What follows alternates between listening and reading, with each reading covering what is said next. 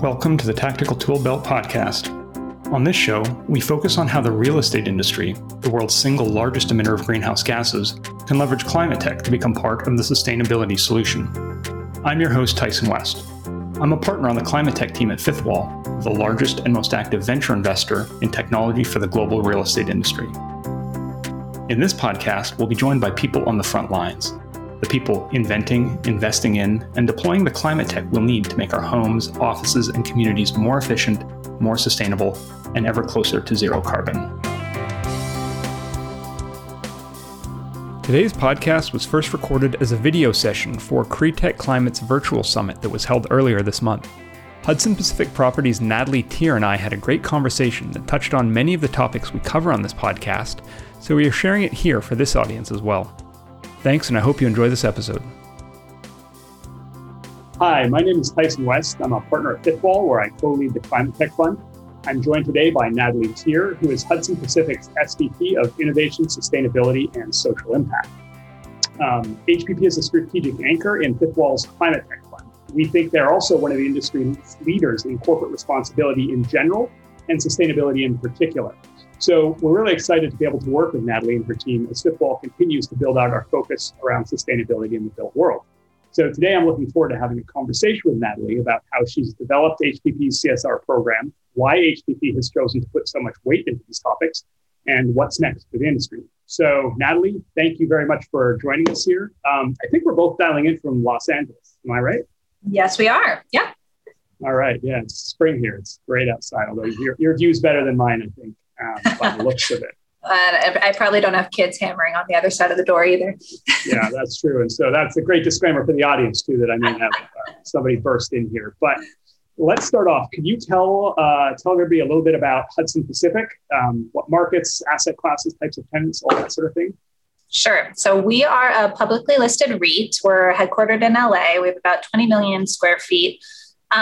All in West Coast cities. So LA, San Francisco, and Silicon Valley, Seattle, and Vancouver. Our entire portfolio is Class A commercial office space, with the exception of a handful of studio properties that we have here in Los Angeles. And most of our tenants across the board are large creative media tech companies. Think Amazon, Google, Netflix.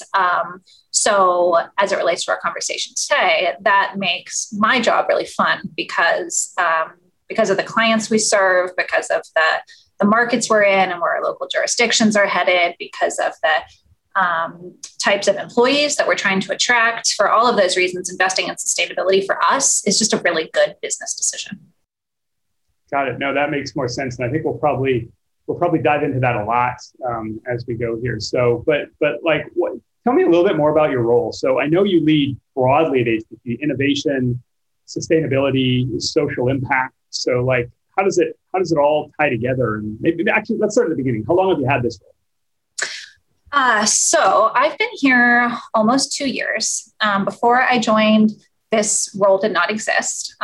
One thing I should have said about Hudson is we're a relatively young organization. We are about 10 years old, and we've always invested in sustainability, but because, like any young company, we didn't have a dedicated function. But as we've scaled, we've gotten more institutional in our approach to many things, including ESG and innovation. So 2 years ago, my role was created. And so I try to spend half my time on ESG issues, environmental and social governance, and then the other half on innovation and prop tech. And a lot of that obviously overlaps with you, Tyson, and your whole team. Got it. And so, I mean, before HPP, how did you, like owning that chunk, especially in a REIT, it's a sort of a new function. So, I mean, what background did you have before that? Because I think there's a lot of folks sort of maybe in this audience who are trying to figure out how to build what you built at HPP. So just like, so what kind of background did you have coming into this? Have you always been passionate about CSR and impact and these sorts of things? I have always been passionate about sustainability and social issues, spend a lot of time outdoors, and I've done a lot of volunteering for various causes over the years. So personally, I've always been committed to those issues. But personally, also, I've always been interested in business and in growing and scaling successful businesses. So most of my career actually was in management consulting. I was at PwC. And for most of that time, for most of the 8 years I was there, I was in their sustainability services team. And we did primarily strategy consulting for big, like Fortune 500 firms, primarily retail, consumer, and healthcare companies. But they did run the gamut around all sorts of ESG issues, which I think gave me really good generalist skills in ESG and helped prepare me for the ESG side of this role. Also at PwC, though, another hat I wore is I did a lot of tech consulting and led a bunch of tech implementation projects. And so that bizarrely led to actually very well to this role that I'm in today. Got it. No, it makes total sense. So I think I'd like to shift a little bit and talk about your 2020 CSR report, which I think was published a few weeks ago. It was, yes. Something like that. Yeah. And for the audience, I'd encourage everyone to just go on the web and find it, because I think it's really well done. I look at a lot of these, and this is, it's just, I won't say more, just check it out. It's pretty unique. But one of the most unique things that struck me about it is that you've taken what I think a lot of folks do when they approach this is they just take ESG as a framework very literally and break out like the acronym as the framework to their approach to CSR. But in your report, you've reframed things into something called your Better Blueprint. So I don't know, maybe start with that. Like, what is the Better Blueprint, and how is it different from a more common or more generic ESG framework? Yeah. One thing that, having spent most of my career in the ESG world, one thing that I feel so very strongly about is I hate the acronym ESG. I think it means everything and nothing all at the same time. So it was important to me when I joined Hudson to build a program that spoke to people and that resonated with people, applying just kind of basic brand 101 lessons to this program. What are we actually trying to do here? And so Better Blueprint is our kind of like catchy brand that we've put to wrap around the whole program. And it's intentionally chosen to signify kind of our vision that like there's a better way of doing real estate. And we think we're doing that. But we also think there's a lot more we can do and hope to do going forward. So we've got 3 priorities under Better Blueprint that intentionally do not align with the traditional ESG pillars. For us, they're sustainability, health, and equity. And I lead our work across all 3 of those areas. Funny thing about the way this all planned out and timing is that I joined Hudson in the middle of 2019. We spent about 6 months working on building the strategy. I did a lot of listening and talking to our people and a bunch of our external stakeholders and building the strategy. And by the time we were ready to launch it, right around Earth Week in 2020, if you remember, that was the beginning of the pandemic. So we did launch it as planned, and we didn't, to Hudson's credit, we didn't hold it back. We didn't dial back any of our commitments whatsoever. We held fast to the strategy we'd been building. But what it did mean tactically is that sustainability, health, and equity, when I was building the strategy, frankly, I was like, oh, well, great. I'll be spending most of my time on sustainability and equity because we've got health under control. We've got all this, organic food in our lobbies, and there's in super walkable neighborhoods. We've got a bunch of on-site fitness centers. And then obviously I spent most of 2020 working on the pandemic. So it just goes to say, count your chickens. You've almost summarized the last 12 months in 3 words, sort of the most topical issues: sustainability, health, that's true. and equity. It's pretty great. So can you maybe just, it might be, it's very self-evident, but just give us sort of a quick summary of what rolls up under sustainability, sure. What rolls up under health, and what rolls up under equity. Sure. So sustainability is all of our work around climate and decarbonization, both in our operations and our supply chain around embodied carbon. And because we operate many buildings and we're vertically integrated, so we actually are doing the operating of our buildings. We also do development. So the sustainability issues are different depending on whether you're talking about the existing building or development business. Then it also contains a lot of our work around water and waste. In addition to climate, we're very focused on waste. We've got a goal to be net zero waste by 2025, which is going to be super hard. But that was one thing that I learned in the listening sessions I did early on, is that our people, especially the people in our buildings, they care a lot about waste, more than I expected. So anyway, we're equally focused on climate and waste, and sustainability. And then in health, we're focused obviously on safety, health and safety, which is COVID safety at the moment, but also around wellness and well-being, physical wellness, mental wellness, and how do we promote that through food, through community building, through natural light. And then equity, it incorporates all of our work around diversity, equity, and inclusion, which obviously was also hugely important in 2020, as you noted.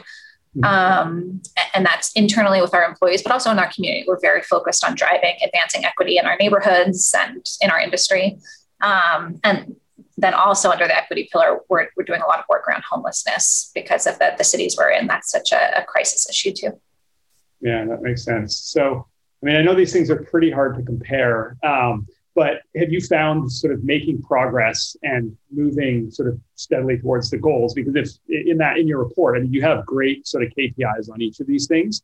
Have you found any of them to be notably harder to make progress on than the others, or maybe easier is a better way to frame it? But just that is a broad bucket and sort of very discrete sets of challenges. Has it all been sort of equal, or is there anything interesting to share about that? Yeah, on the sustainability side, we've accomplished a lot. I'm really proud of what we've done around energy and carbon. I'll say we've done less, to be transparent, around water and waste. Our like-for-like water use actually increased from 2018 to 2019. So, we were pretty concerned about that and focused on it. But then guess what? It plummeted, dropped off a cliff in 2020 because no one's in our buildings using any water. So we'll see what that looks like in the post-pandemic world. But I think there's a lot more work for us to do around water and waste for sure. Got it. Let's focus on sustainability then. I mean, given this is pre-tech climate. So sustainability KPIs, you've mentioned water, and presumably, I'll let you talk. I already know some of the answers to these questions, but maybe walk us through your main sustainability KPIs and then how you're doing against them. Because I know you had a pretty big announcement also earlier this year on that. So thank you. I appreciate the plug. Yes. So personally, I believe really strongly in the power of prioritization. And we've tried to do that in our Better Blueprint framework around being really clear what our top priorities are, and not being afraid to say there are other things that we're just not going to focus on, and we're not going to establish KPIs around, because we would rather be very good at a smaller number of things than mediocre at a lot of things. So the number one metric that we look at under sustainability is carbon emissions, greenhouse gas emissions. And that's the accomplishment you're referring to. Is we were really happy to say that in 2020, we brought those down to net zero. We think we're one of only a handful of landlords globally that have done scope one, scope two. How do you define that sort of set? Good question. Because as always, the devil's in the details. For us, we define it as scope 1 and 2, but importantly, once you get into the wonky world of building emissions accounting, there's actually quite a bit of leeway in figuring out how do you draw the boundaries around what scope 1 and 2 are. For us, we took a more conservative approach in that we track whole building emissions. So we include the emissions that are due to tenants' energy use in our scope 1 and 2 categories. And so when we say we're net zero, including tenant emissions and emissions from the landlord controlled spaces like lobbies and amenities. And then for us, typically, because of the nature of our building, scope 1 emissions is like the natural gas that we use at most of our buildings for heating still. We are looking at ways to move away from natural gas, but that's going to take time. And then scope 2 is the electricity that we purchase. Got it.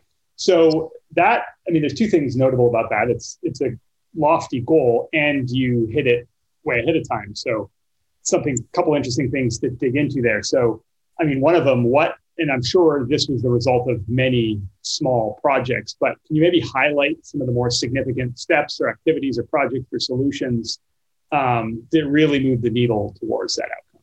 Yeah.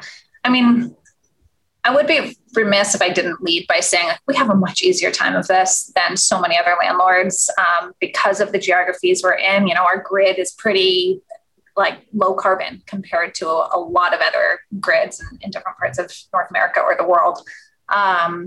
We also have pretty modern buildings that are already fairly energy efficient.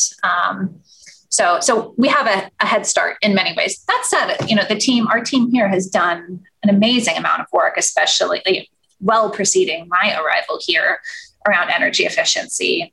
We've got 80% of our office square footage is LEED certified, 71% is Energy Star certified. I mean, I am so proud of those numbers. Our team is amazing. And that's truly like a bottom up lift with every single property team, every single engineering team, leaning into our policies, our procedures, using real-time energy management tools to track energy when COVID pandemic hit and people weren't in our buildings, looking at energy use, figuring out, okay, someone's in that suite, but not in that suite. How can we turn off systems to turn the building down in areas that aren't being used right now while, continuing to provide service to the people who need it.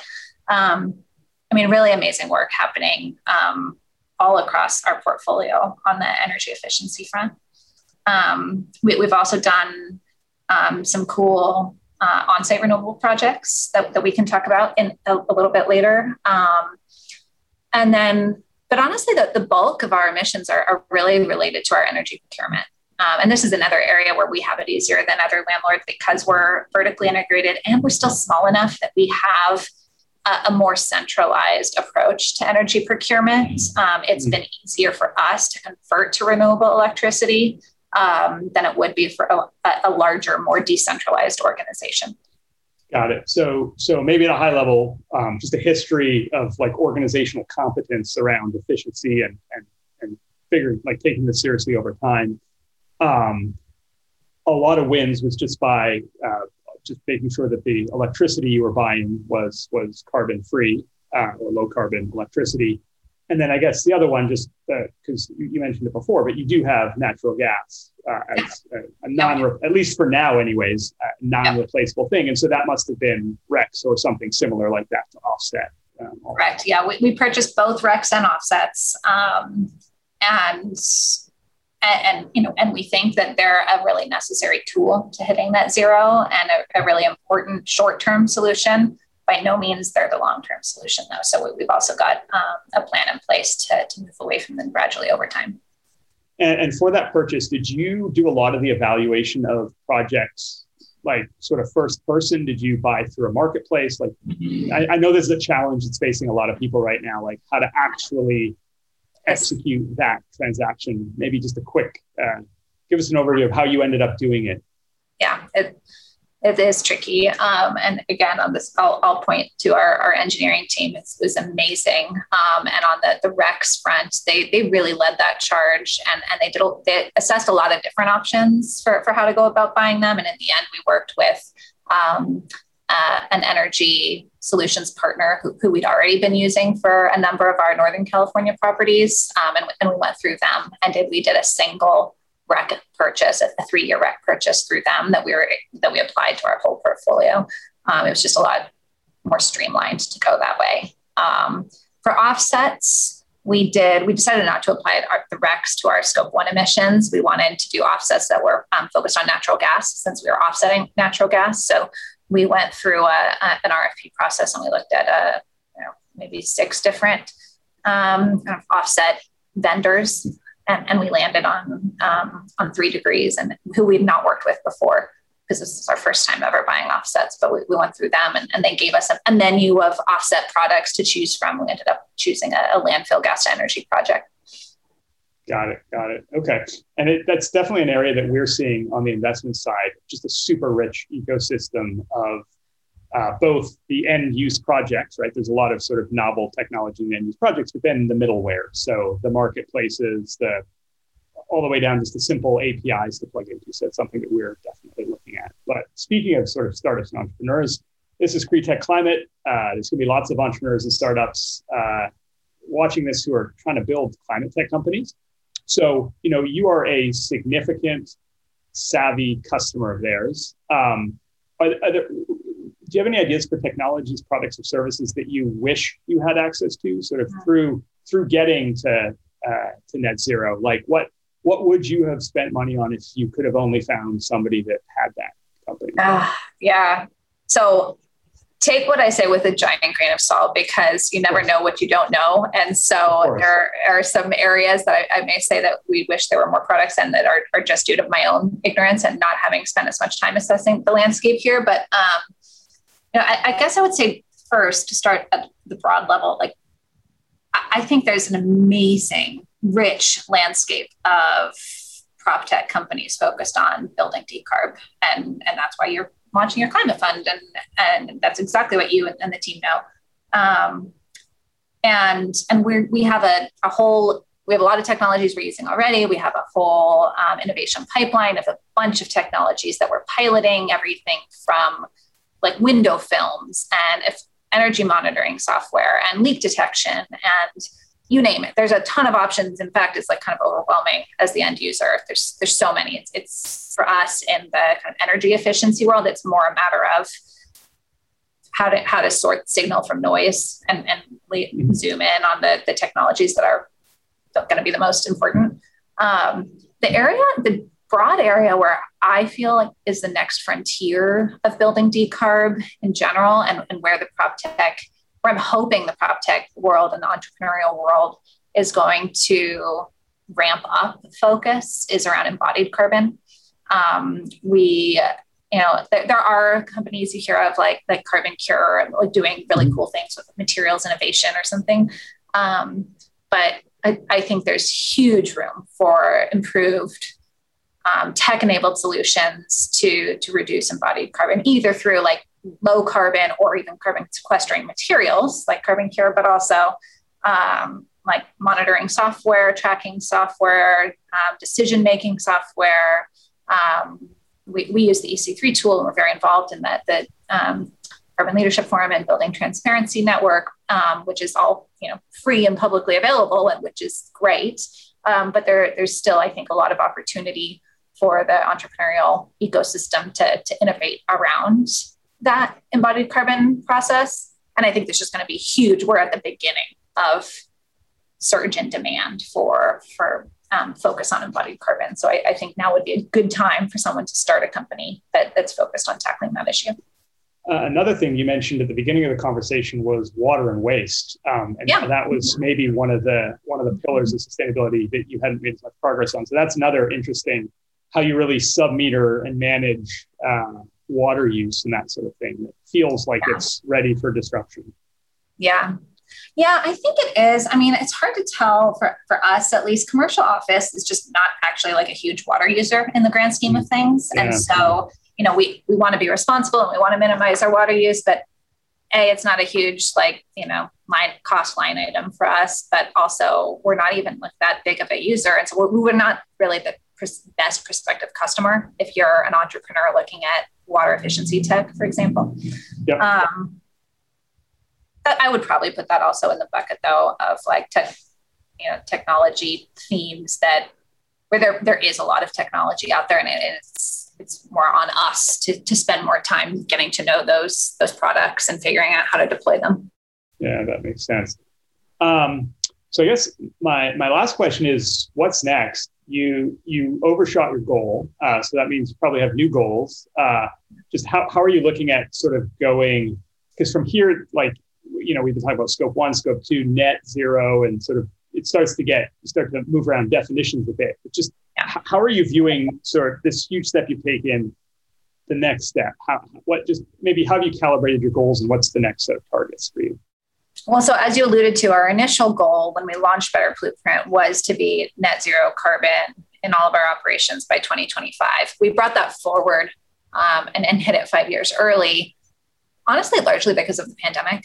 Because as it was unfolding, we realized pretty quickly, like, man, to keep people safe, we're going to have to ventilate more, run HVAC systems longer and harder than ever before. Our energy use is going to go up in the post-pandemic world. We can't have our carbon go up. We've got to decouple them. And so we were like, if we're going to decouple them, let's just do it completely all at once. And so we went net zero earlier in order to be able to keep our buildings safe without compromising our sustainability goals. That said, like that was, so it was kind of so much sooner than any of us expected that we were like, okay, well, now we've got to figure out what's next. And so what our latest report that came out a couple weeks ago articulates is a bunch of goals. Most notably, we've committed to a science-based goal that's aligned with the Science-Based Target Initiative, SBTI, to reduce our absolute Scope 1 and 2 emissions 50% by 2030, which means basically without relying on RECs or offsets, we're going to bring our emissions down. And technology is going to be a huge piece of that.